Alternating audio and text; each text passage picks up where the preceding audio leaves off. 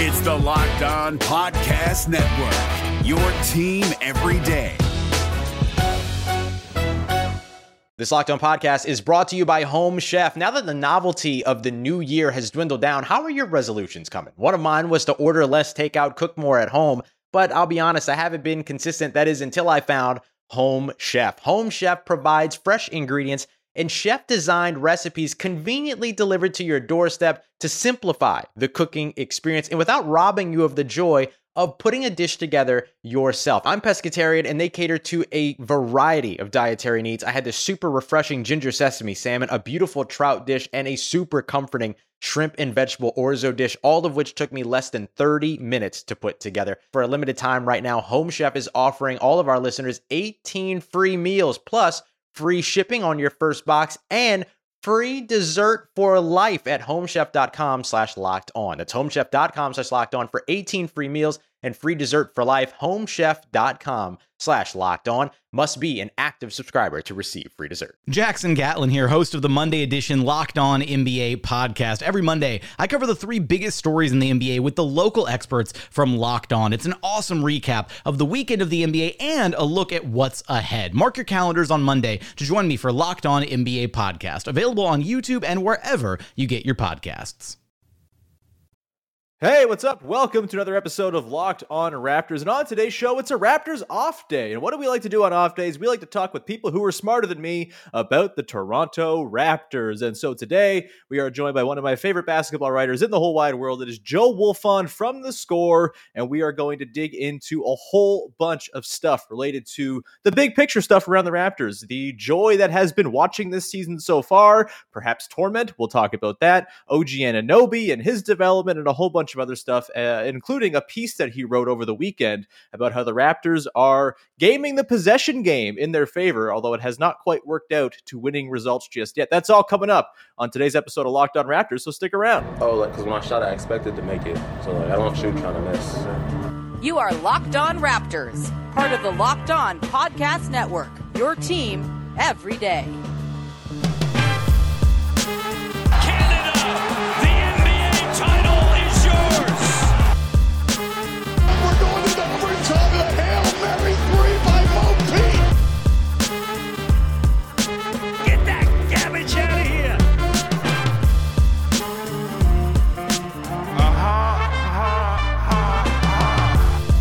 Hey, what's going on? Welcome to episode number 1059 of Locked On Raptors for Wednesday, November the 17th. I'm your host, Sean Woodley of RaptorsHQ.com.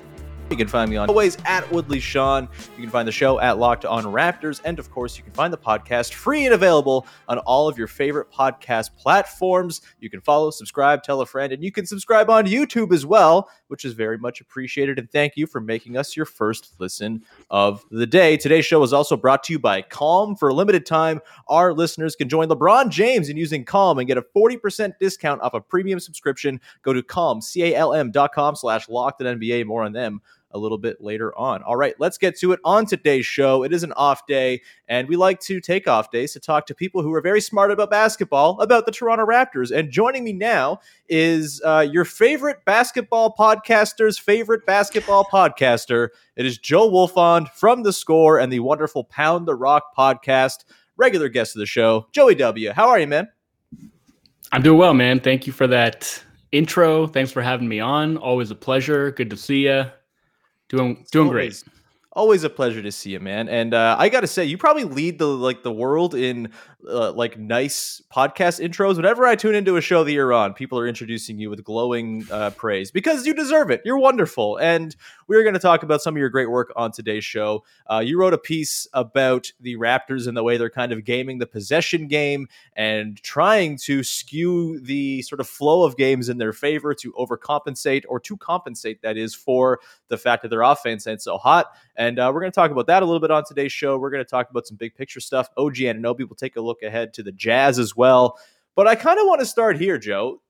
This has been, 15 games of a pretty entertaining team. They're 7-8. I think you could say a few of those games could have gone the other way or whatever. Like that, I don't think it's been terribly against expectation, but I've been finding myself really enjoying this team and enjoying talking and thinking about it. I'm kind of curious for you. you're someone who covers the entire league. You dig into all these teams. It might just be that, I am kind of in the Raptors bubble and find them to be particularly interesting. But do you find this Raptors team is like kind of fun and cool to talk about, even if the results maybe haven't worked out so well in the last couple weeks here? No, I definitely do. And I mean, that's why I wanted to write that piece and dig into some of the stuff that they're doing, just because I do really find it super interesting. For a few reasons. I mean, one, just I couldn't really find any other teams that are doing it, at least not to nearly the same extent. And doing it intentionally. Like, you might find a team that is winning the possession battle because, their personnel is such that they happen to be a really good offensive rebounding team, or they happen to force a ton of turnovers.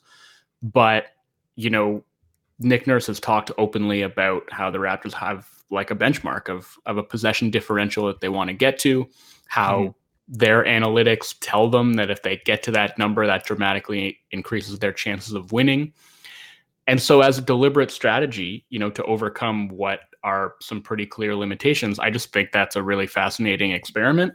And I think, there are just generally like a lot of fun, likable players on this team. It's as far as teams that are in this kind of development phase where it's a little bit in between. Obviously, they're a young team, but their core, 3 of those 4 guys are veteran players. Like, they're younger veterans. They're all, Fred and Pascal are 27. OG is 24. So obviously they're still, very much in their primes or haven't even hit their primes yet. But it's not like they're a team that is doing this ground up rebuild, right? Like, they have what could be a future superstar potentially that they just took 4th overall in the draft. And we'll see, the extent to which they cater their next moves and their rebuild to that specific player. But for now, it's, very much a team that's kind of like building on 2 tracks, and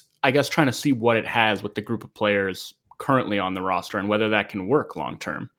And I think that makes it really fascinating because, for any team, I think you're always like, certain teams are always going to be focused on different timelines, right? And you can be a win now team that is trying to win a championship now, or you can be a win now team that is just, okay, these are the players we have, and we're going to just be, try and be as good as we possibly, I'm thinking of like, the Indiana Pacers for just to like pull one name. Classic Wolfond. Or like, the Bulls. Okay. Like the Bulls. The Bulls are a win now team. I don't think that the Bulls have championship upside as well as they have played to start this season, but they're very much focused on winning in the present. They have shelled out a lot of draft capital. They've shelled out a lot of money. Clearly their focus is on winning as many games as they can in the present. There are other teams that are very much focused entirely on the future, like, OKC, for instance. And then there are teams like the Raptors that are kind of in the middle, where they would like to be competitive now, but, it's more of a long-term vision. But what happens now still very much matters as far as how things are going to go in the future. So that's what fascinates me about them. And then obviously the specific way that they're going about it makes it that much more interesting. And I guess my feeling about that is, okay, a lot of this is experimental. A lot of it is very fun. It's interesting. It's super frustrating at times.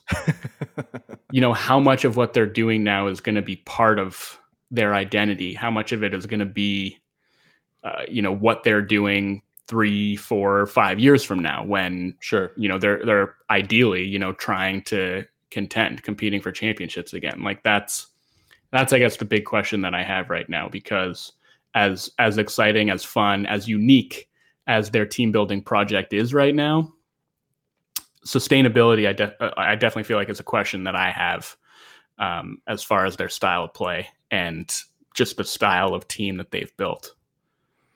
Yeah, I mean, it's so interesting because it's kind of uncharted waters in a lot of ways, right? Like, we've never really seen a team go all in like this on such a specific style of play and sort of, hoarding a specific collection of similarly shaped players who have similar limitations and all of that. And yeah, I guess it is sort of a question of, is this the philosophy they've adopted because they have to, because they don't have, a traditional guy who can build like a standard, pick and roll heavy, play like everybody else and, just do it better than everybody else type of team? Or is it actually just like the way the front office views basketball is headed? And do they think like, oh no, this is what teams are going to be successful with in the next 3-4 years? And, I do wonder how like Scotty Barnes plays into all of that. And, did they draft him sort of thinking he'd be one thing and then all of a sudden he's maybe more than we thought he might be? And does that change the course at all? As far as like the unsustainable elements of it, I'm curious like what you think are the things that kind of give you a little bit of pause. What are the red flags for you in terms of unsustainability that this team has kind of been leaning on so far this season? I think, playing without a traditional rim protector, just, the struggles that they've had at the center position. And again, that goes to what you were saying about, are they playing the way that they're playing because it's what they have to do right now? Big picture, they very well may see this team having like a traditional hulking bruiser in the middle. That may be part of their plans, and they just haven't found the right guy to fill that role yet. And they're kind of treading water, or they're finding Band-Aids in the meantime. So sending, assistant coaches into certain Midwestern towns to potentially collapse teams from inside to let big men become free for trade. I didn't say that.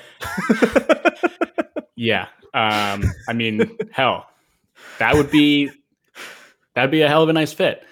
If I'm reading that correctly, your suggestion, yeah. But it rhymes with Schmarl, Schmanthony, Schmounds, or something along those lines. But back to what you were saying. I don't know how sustainable that is. I think we've already seen, I mean, really in the last 2 years, we've seen a lot of the drawbacks of that, of just being as weak as they've been at the center position, of having to rely on small ball lineups that can be effective in certain matchups and can be, effective for certain periods of time. But just over the long haul, it's like the concessions that forces you to make, I think, become untenable at a certain point. And it's at both ends of the floor. Like, I think we've really seen that at the defensive end. Like, I came into this season thinking that the Raptors were going to be a no doubt top 10 defense. Right now, they're 19th in the league. Yeah. Like, they're top 10 in offense right now. And I would have thought that at this point in the season, if they were top 10 in offense, that they would be a solidly above 500 team. And they're not, because their defense has been a mess. And that's, generally, I do wonder, okay, if they had a really solid rim protecting five in the middle, would that then allow them to play a bit more of a conservative defensive style? Like, how much of how they play defense is a product of lacking that traditional rim protection, of having to send extra bodies, pull off from the corner, just be as help conscious as they are, digging from the strong side, doubling the post, all the things that they do, try and, I guess, make up for that lack of size in the middle, like using their size and length on the wing and using their speed and all that stuff. Like, it sounds great in theory, but especially when you're doing it with a young and inexperienced team like this, I just feel like that is bound to come with a lot of challenges. And a big part of the reason that I was excited and high on the prospect of what this defense could be this year was I really did expect Nick to scale things back because of the inexperience of the team, because of like the connectivity and communication that is required to pull that scheme off and be effective doing it. I just figured that was going to be too tough to do with this younger group, and that it was going to kind of have to change, like, by necessity. And it hasn't. And I think we're really seeing the cracks right now. So again, that's something where, with a certain lineup on the floor in a certain situation, playing a hyper aggressive style can absolutely be effective. If the opposing team knows it's coming, or if your team isn't like fully connected, if the communication isn't there, if it isn't like all five guys working in perfect harmony, then you're going to spring a lot of leaks. So that's another thing where I'm like, okay, is this like part of the plan? Like, you want this team ultimately just to like get more familiar and get better playing this particular style? Or is this another stopgap where you're just, trying to figure out what works this season with the pieces that you have on hand, and then ideally, moving towards a future where the roster is a bit better optimized and can play maybe a little bit more of a conservative scheme? Like those are the questions that I really have, and how much, like, which thing is impacting the other? Is the style that they want to play impacting the roster decisions that they're making, or are the roster decisions impacting the style that they're playing? And I don't really have an answer to that right now, but I do think all of that makes them super interesting now and looking toward the future.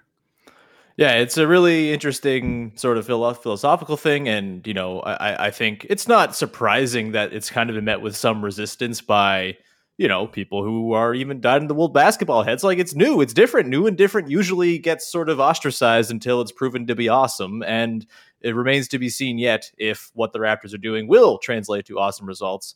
I do want to continue on and sort of talk about some of the interesting pieces on this team. I want to talk about OG Anunoby in particular, because I think he's really interesting in the whole sort of conversation here about now and in the future. We'll get to that in 1 second here, Joe. But first, I want to tell you about our friends over at Calm, who are really helping you get through the night with a wonderful night of sleep. And they're doing it through the help of LeBron James as well. He sleeps a lot. He sleeps well. And it's part of the reason why LeBron James is fine-tuned to the degree that he is, and has really made it to this part of his career where he's like 37 and is only now getting injured. It's because he's been sleeping like a baby his entire career. LeBron and Calm know that your mind is like any other muscle in your body, but you don't have to be a world champion to learn how to train it. Calm can help you train your brain so you sleep better, reduce your stress, and perform at your best, just like King James. For LeBron, sleep is a critical part of his mental fitness routine. As he says, quote, "Getting good sleep and finding time to rest is one of the most valuable things I can do for my body and mind.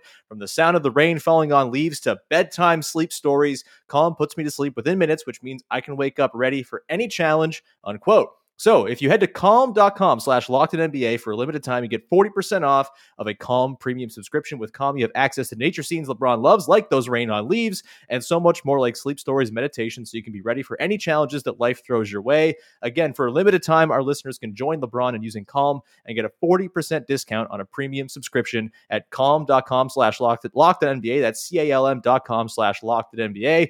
Unlock content to help you focus, ease stress, and sleep better. And I got to say, my fiance uses Calm as well and loves it. It's not just LeBron James, it's regular people too. Get started at calm.com/LockedOnNBA. That is calm.com/LockedOnNBA. The NBA playoffs are right around the corner, and Locked On NBA is here daily to keep you caught up with all the late season drama. Every Monday, Jackson Gatlin rounds up the 3 biggest stories around the league, helping to break down the NBA playoffs. Mark your calendars to listen to Locked On NBA every Monday to be up to date. Locked On NBA, available on YouTube and wherever you get podcasts. Part of the Locked On Podcast Network, your team every day. All right, continuing on here now with Joe Wolfond from The Score. I want to talk to you about OG Anunoby. Joe, I have some numbers here I'd like to rattle off to you as the OG Anunoby experience has kind of taken off this season to new heights. Of course, his scoring is up. He's had some explosive games. He was just lights out in the first half against the Blazers on Monday before kind of calming down in the second half. Let me run through some of his play type data. And play type data is sort of, incomplete and a little bit unreliable. But here we go. Per NBA.com, as a pick and roll ball handler, 0.55 points per possession. As an isolation scorer, 0.70 points per possession. He's in the 19th percentile there, far lower in the pick and roll ball handler. In transition, 1.39 points per possession. That's great. Post up, 0.72. Spot up, 1.06. That checks out. He's good at spot ups. 0.77 points per possession in handoffs. Off screens, 0.92. And his free throw rate is down to a career low of 0.151 free throws per field goal attempt. Weird numbers suggesting that OG is not doing a whole lot of things terribly well in his new role, yet the scoring is up. Anecdotally, it feels like he's becoming a more refined player here. It's still obviously got a lot of work to be done here, and it's not going to be finished by the end of this season or next or anything like that. It's a long sort of burn here, but there's a lot of excitement about OG coming into the season, Joe. I just read off those numbers to you. based on what you've seen, based on the numbers and what they're telling us, are you at all changing your outlook on what you thought OG could be at the start of the season versus now that we're 15 games in? I think it was pretty much exactly what I expected. Like, yeah. I think the focus should be on, like, for the entire team.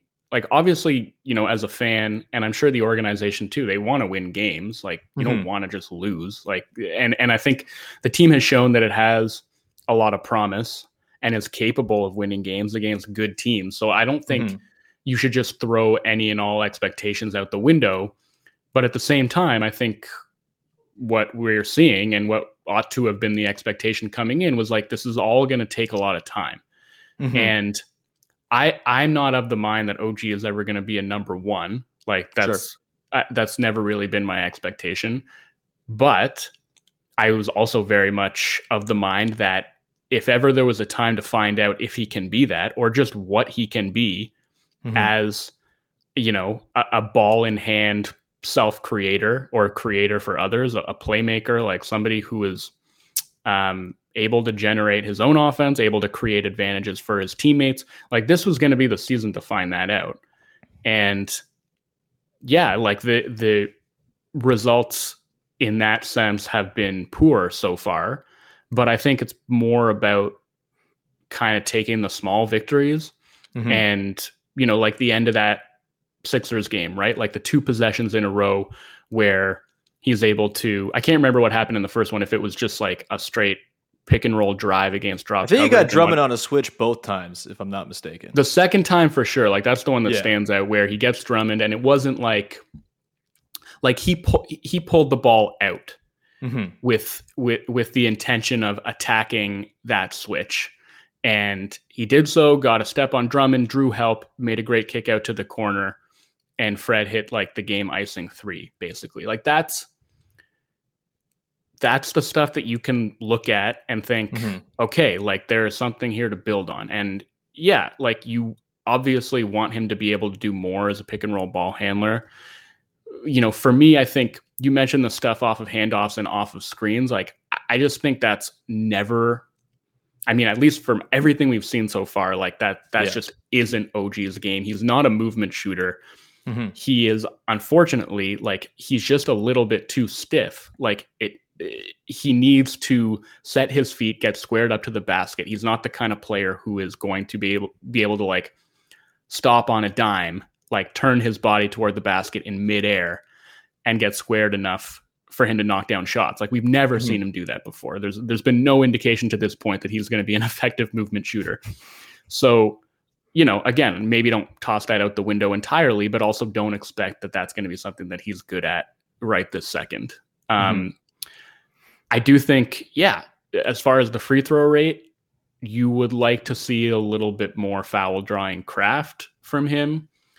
I think, you know, he's made a point, I guess, of saying that it's a refereeing issue. I don't know that I necessarily agree with that. I think like he needs a little bit more change of pace in his game. Like, I don't think he does that good a job of getting defenders off balance and kind of using their momentum against them. Like, I think he, like, I don't know that his balance is yet good enough. I think it's improved a lot, but I don't know that his balance is yet good enough for him to be kind of putting defenders in those binds where they're off balance and they have no choice but to hack him. Like, that's a craft that takes a lot of refinement. Being a pick and roll ball handler, like, I think it's always, this team makes it really tough. And that's where you sort of get into context, and like, it becomes, I guess, a little bit harder to take too much away, because, you know, who's playing the other end of those pick and rolls, right? Like, the Raptors don't really have any dynamic roll men. They just don't. And ideally for OG, like, if he's running a pick and roll, what you want is you want him running it with like a small screener, like an OG Fred pick and roll where Fred is popping and the defense has to decide, okay, are you going to try and hedge and recover and maybe leave Fred open on the pop? Are you going to switch it and maybe allow OG a big small mismatch that he has shown the ability to take advantage of? You want that, or you want him running like a 3-5 pick and roll where the guy who's forced to make that decision is like a slower footed big man that is either going to drop back and then OG's potentially got the mid-range game open to him, or he's able to sort of use that space and drive at a backpedaling big man and score over him. Or, you know, same situation, that big is forced to either play higher up and maybe OG can turn the corner. But in either case, it's like he's taking advantage of a mismatch. But unfortunately, like there isn't like a 5-man on this team that is a threat as a roller right now. And I don't think, I mean, off the top of my head, I can't remember too many times that we've seen OG run a pick and roll with like Fred as the screener. But yeah, I just think that's like, given the Raptors roster construction, that's just going to be a little bit difficult. And so I feel like what we've wound up seeing is just like a ton of ISO from him. Yeah. And the shot diet has been very difficult, like a lot of difficult shots. And on the one hand, I think, okay, it's nice to see that he's been able to knock down some of those difficult shots. Like you want him to be able to hit shots like that. Just it is really fun watching him get into his bag. Yeah, and like, you know, look, it's been a lot of step backs, and I guess he's hit some of them, but at the end of the day, it's also I was looking yesterday, and I think on 2-pointers outside the restricted area, he's shooting 29% this season. Yeah. So that's like, if you are going to be, you know, not even a lead ball handler, but just like a secondary ball handler, you got to be able to take better advantage of that space, I think. And he has been really ineffective from floater range, really ineffective from mid range. It's pretty much like threes and at the rim that he's doing his damage, which is fine. Like, for what he is now. But again, it's like, if you're hoping or expecting that he's going to grow into something resembling a primary creator, he needs to be able to do more in that in-between space. And I just, you know, for now, I don't think he has the craft to do that. But like everything with this team, it's a work in progress. So I wouldn't say that I've seen anything this season that like makes me feel worried about OG. Like, this is his first year doing any of this stuff really at high volume. And I think we definitely need to be patient and expect that there are going to be bumps in the road. Yeah, and I would expect, like, now that Pascal Siakam is back, like, I would expect that things are going to get a little bit easier for him. He's not being asked to create everything. He's not being thrown the ball in crunch time and saying, hey, go to work, OG, which is just not, you know, outside of a couple instances like that Sixers game, it just hasn't really produced great results. And, you know, it was a bit of an ass backwards sort of development curve for him to be put on in that first 10 games without Siakam. It's like, hey, you've spent your entire career as this supremely low usage, very efficient catch and shoot guy who dunks sometimes. And now you're being asked to like kind of skip a step. And I think now that Siakam's back, he can kind of go back into that more secondary role, where I do think there's a lot that can be kind of sort of worked on here and maybe improved in terms of the different play types and whatnot. Like, I think, you know, as a second side guy, you know, attacking off of a swing from Pascal, like, there's a lot he's just powerful, man. It's hard for people to stay in front of him once he does get a head of steam going. And I think that should really help him out. And, you know, there's going to be more cutting opportunities and things like that. I think we saw some really promising signs from the small ball starting five in that game against the Blazers. And honestly, like, the thing about the first half where OG went off for 22 is none of it outside of like one or two of those turnarounds was really self-created. It was all just kind of within the flow. And I think we could see more of him kind of being the benefactor of the extra attention that Siakam draws and that sort of, you know, just having more good players on the floor, as it turns out, will be a little bit easier for him. And I think we can kind of see that sort of more traditional leveling up as opposed to kind of skipping that in-between step, which he really was asked to do early on. And it probably wasn't entirely fair. And that's why you saw 3 of 17 games and 4 of 18 games that still have his true shooting and all of that kind of recovering from those original performances. Joe, I want to continue on here. I want to talk a little bit more about just sort of the general theory of this team, the starting five question, which has become one of the great debates of Raptors Internet this year. And I want to look ahead to the Jazz game, which I think is a really interesting matchup for this team as well. We will get to that in 1 second here, Joe. But first, I want to tell you about our friends over at Built Bar, who are making the best tasting protein bars money can buy. And if you are one of our American friends, or if you're a Canadian friend who happens to celebrate American Thanksgiving just because it's fun and kind of in a better position to celebrate, and you get a Thursday off and all of that, Built Bar is for you. It is the perfect time for Built Bars. Look, a lot of the stuff you eat around the holidays not so good for you, and you can kind of replace some things with Built Bar and still feel very good about it and still get a tasty treat. Instead of having that 300-calorie piece of pie, why not have a 130-calorie Built Bar with just 4 grams of sugar and plenty of protein? You can replace that coconut cream pie with a coconut Built Bar, or go for a raspberry Built Bar to replace that raspberry pie. I love pie very, very much, but also Built Bar is pretty damn good replacement. Low calorie, low carb, low fat, high protein, covered in 100% real chocolate. Built is great as an option for when you're hungry. And if you're running around doing some shopping ahead of the holidays, you can always bring yourself a Built Bar in your bag as well, so you can snack and be satisfied and get that nice, tasty, healthy, good for you Built Bar deep inside your guts. That was a weird phrasing, but it's where it's going to go. I don't know what else to say. You also get new surprises all month long at Built.com, so check in regularly for their delicious limited time flavors. Hop in there. They got lots of stuff that'll pop up from time to time, including things like coconut brownie chunk, which is one of the best flavors I've ever had. It's so delightful, and it's there all the time. And there's nothing like a Built Bar Black Friday. Mark your calendar. Black Friday will be a huge event with all sorts of surprises. So go to Built.com. Use the promo code LOCKED15 to get 15% off your order. That is the promo code LOCKED15 for 15% off at Built.com. And today's show is brought to you by our friends over at betonline.ag, who are back and better than ever with a new web interface for the start of the basketball season with more props, odds, and lines than ever before.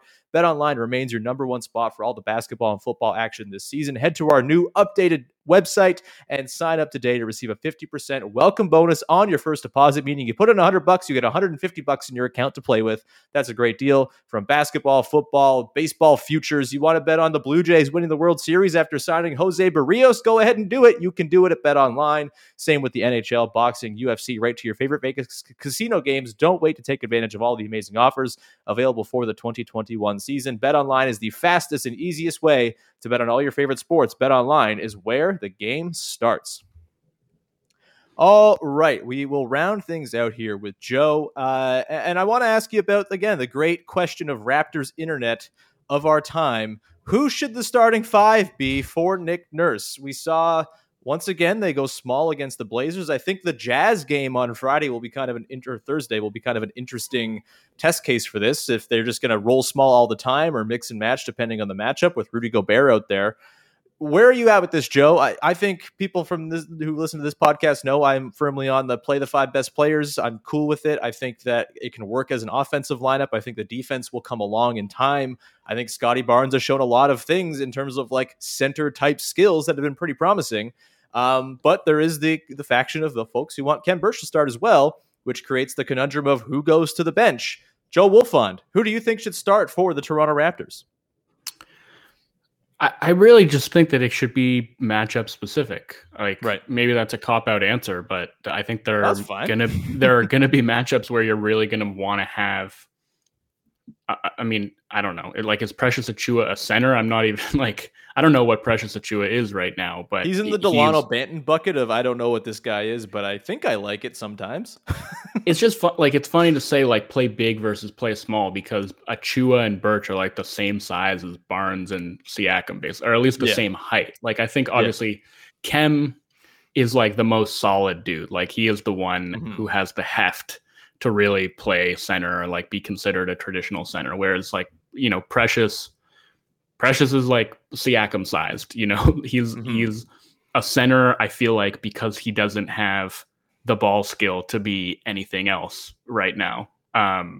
But in terms of his size profile, I don't know if that's what he is, but yeah, point being, I think there are going to be some matchups where you want to have Kem Birch starting. I actually think the Jazz matchup is a really interesting test case for, maybe that's a situation. The Jazz have kind of struggled against switching defenses in the past. I think that's that's not quite the pressure point it was in the past for them, because Donovan Mitchell to me has become a much better switch buster. And, you know, if you look at like what happened to the Raptors in that Blazers game, it was breakdowns triggered by allowing dribble penetration over and over and over again. Like Siakam couldn't stay in front of Portland's guards. Scotty Barnes could not stay in front of Portland's guards. So I'm saying like, okay, you know, maybe you try and go small against Utah, switch everything, get them out of their pick and roll offense that gets teams in rotation, because you send 2 to the ball against Utah, that's like exactly what they want. You know, they're going to whip the ball around and they're going to find open catch and shoot threes. So I feel like doing that would be playing into their hands. You know, playing drop isn't all that much more appetizing because of the level of pull-up shooting they have, especially with Mitchell. Mm-hmm. And it's also like, you know, the Raptors are obviously, if they're playing maybe a more traditional drop coverage, they're still going to send that weak side defender pinching toward the middle, especially because of Gobert's roll gravity. And man, are the Jazz good at picking out those skip passes to the corner when defenses do that. So it's a little bit damned if you do, damned if you don't, because the switching, given what happened in that Portland game, would give me a lot of pause as well, because I don't know that you necessarily want to be in a situation where Mitchell is dancing with Scotty Barnes on the perimeter. Like, that just hasn't worked out all that well for the Raptors the past few games. So yeah, I'm a bit stumped. I guess I in a game like that, I think I would probably just roll with Birch as the starting five. Obviously the difficult decision becomes then, you know, who goes to the bench. Unfortunately, like, I think Scotty's been really good, but I do think it makes the most sense for him to be the guy who does that, because you can't take Trent shooting out. Like, you just can't. I agree. Yeah. And, you know, ultimately, as great as Scotty has been, I just have way more trust in Siakam and OG at this point in time. Like, especially as you should. It's not that against Scotty to say that. He's 20. Right. And that again comes down to like expectations, right? And tempering expectations. And the fact is, rookies are almost uniformly bad. Like, the fact that Scotty to this point has been basically a plus player as a rookie is a real rarity. And how much of that is sustainable, I'm not sure. I mean, I think that last game was probably his. The game against Boston was also pretty bad, but the game against Portland was up there among his worst games as a pro so far. He really looked like a rookie with some of the mental mistakes that he was making at both ends of the floor. And I do think, you know, if we're talking specifically about the Utah game, like that is a team that can really take advantage of like off-ball inattention. Yeah. And so I think maybe for that matchup, I would try roll with Birch at the 5 and move Scotty to the bench and just see how that looks. And maybe you still wind up closing with your best 5. But as a starting look, I feel like that's the way that I would go. But to answer the question generally, I think the Raptors ought to be taking it matchup by matchup. And I don't think there needs to be a set starting 5. Nurse has never really had a set starting 5. Like, he's never been opposed to tailoring his lineups to certain opponents and mixing and matching and tweaking the starting lineup as the season goes along. So I don't see why we need to land on this ironclad starting 5 that doesn't change from one game to the next. I don't think that's going to be the case. I think the thing I would like about just like a set starting 5, it would allow Nurse to find a real rotation where, like, I just feel like it would make it easier for him to settle on like 9 guys that he plays a reasonable amount of minutes, as opposed to just sort of feeling like he's got to mix and match with his starters, and, you know, eventually they all play 40 minutes. Like, maybe that's just me, like, being simple brained and thinking, hey, you start with 5 guys and you know what you're like, thinking like Dwayne Casey, frankly, like Casey would start with the same lineup and then have the exact same rotations throughout the game, and everyone would play the same amount of minutes every night. And maybe that's just kind of like a balm I think the Raptors kind of need right now, but that could be thinking about it too simplistically.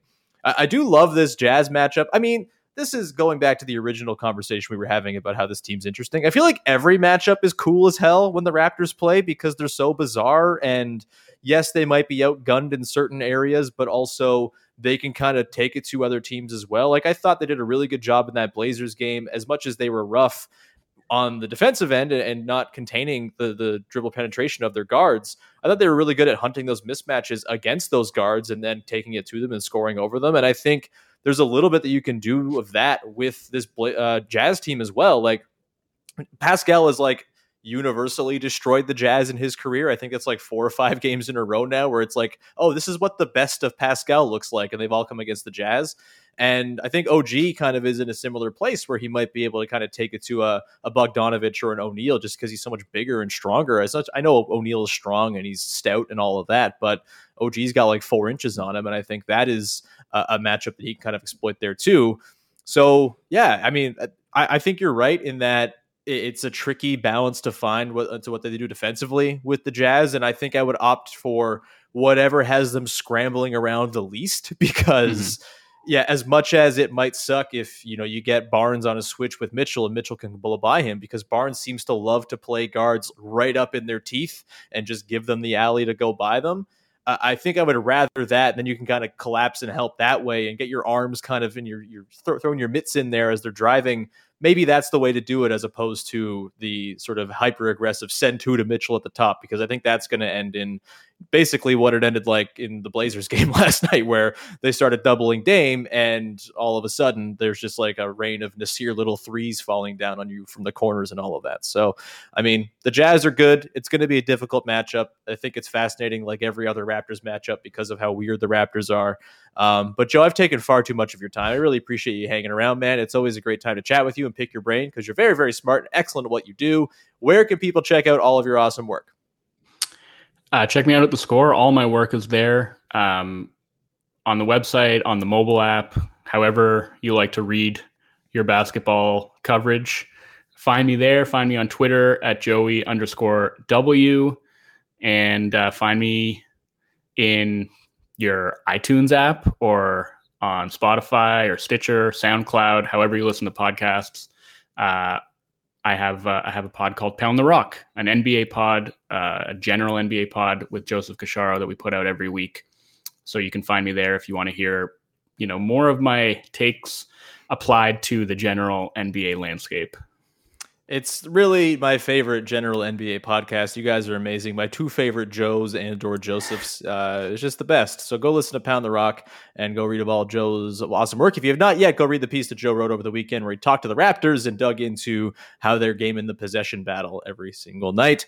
It's really great stuff. So Joe, thanks so much for popping by, man. Always good to have you on, and we will talk to you soon. Listener, thank you so much for being here. And as always, thank you for making us your first listen of the day. Now go make your second listen of the day. Locked On Fantasy Basketball, as Josh Lloyd is covering you with everything you need to know about fantasy hoops and helping you win your leagues. He's awesome. If I played fantasy basketball, Josh Lloyd would be the guy that I go to in the moments where I have played. I have asked him advice plenty of times, and he's never led me astray. You can, of course, subscribe to, rate, review, follow the podcast free on all platforms, and subscribe on YouTube. It's much appreciated. And we'll be back again tomorrow as Dwayne Notice and Kelsey O'Brien from the new West Side Stories podcast are going to drop by to talk a little Raptors 905 as we prepare for the Raptors and the Jazz on Friday. Your own Weitzman's going to stop by. We're going to talk to him about Nick Nurse squatting, and as well as team building and all that fun stuff. It's going to be a great time, and appreciate you as always for tuning in. We'll talk to you again on Thursday with another episode of Locked On Raptors. Bye-bye.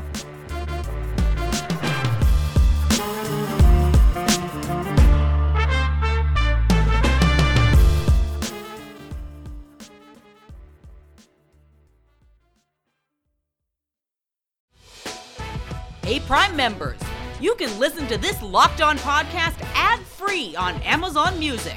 Download the Amazon Music app today.